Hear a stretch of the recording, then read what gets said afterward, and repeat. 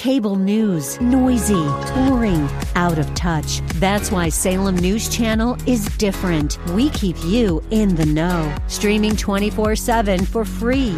Home to the greatest collection of conservative voices like Dennis Prager, Jay Sekulow, Mike Gallagher, and more. Salem News Channel is unfiltered and unapologetic. Watch anytime, on any screen, at snc.tv and Local Now Channel 525.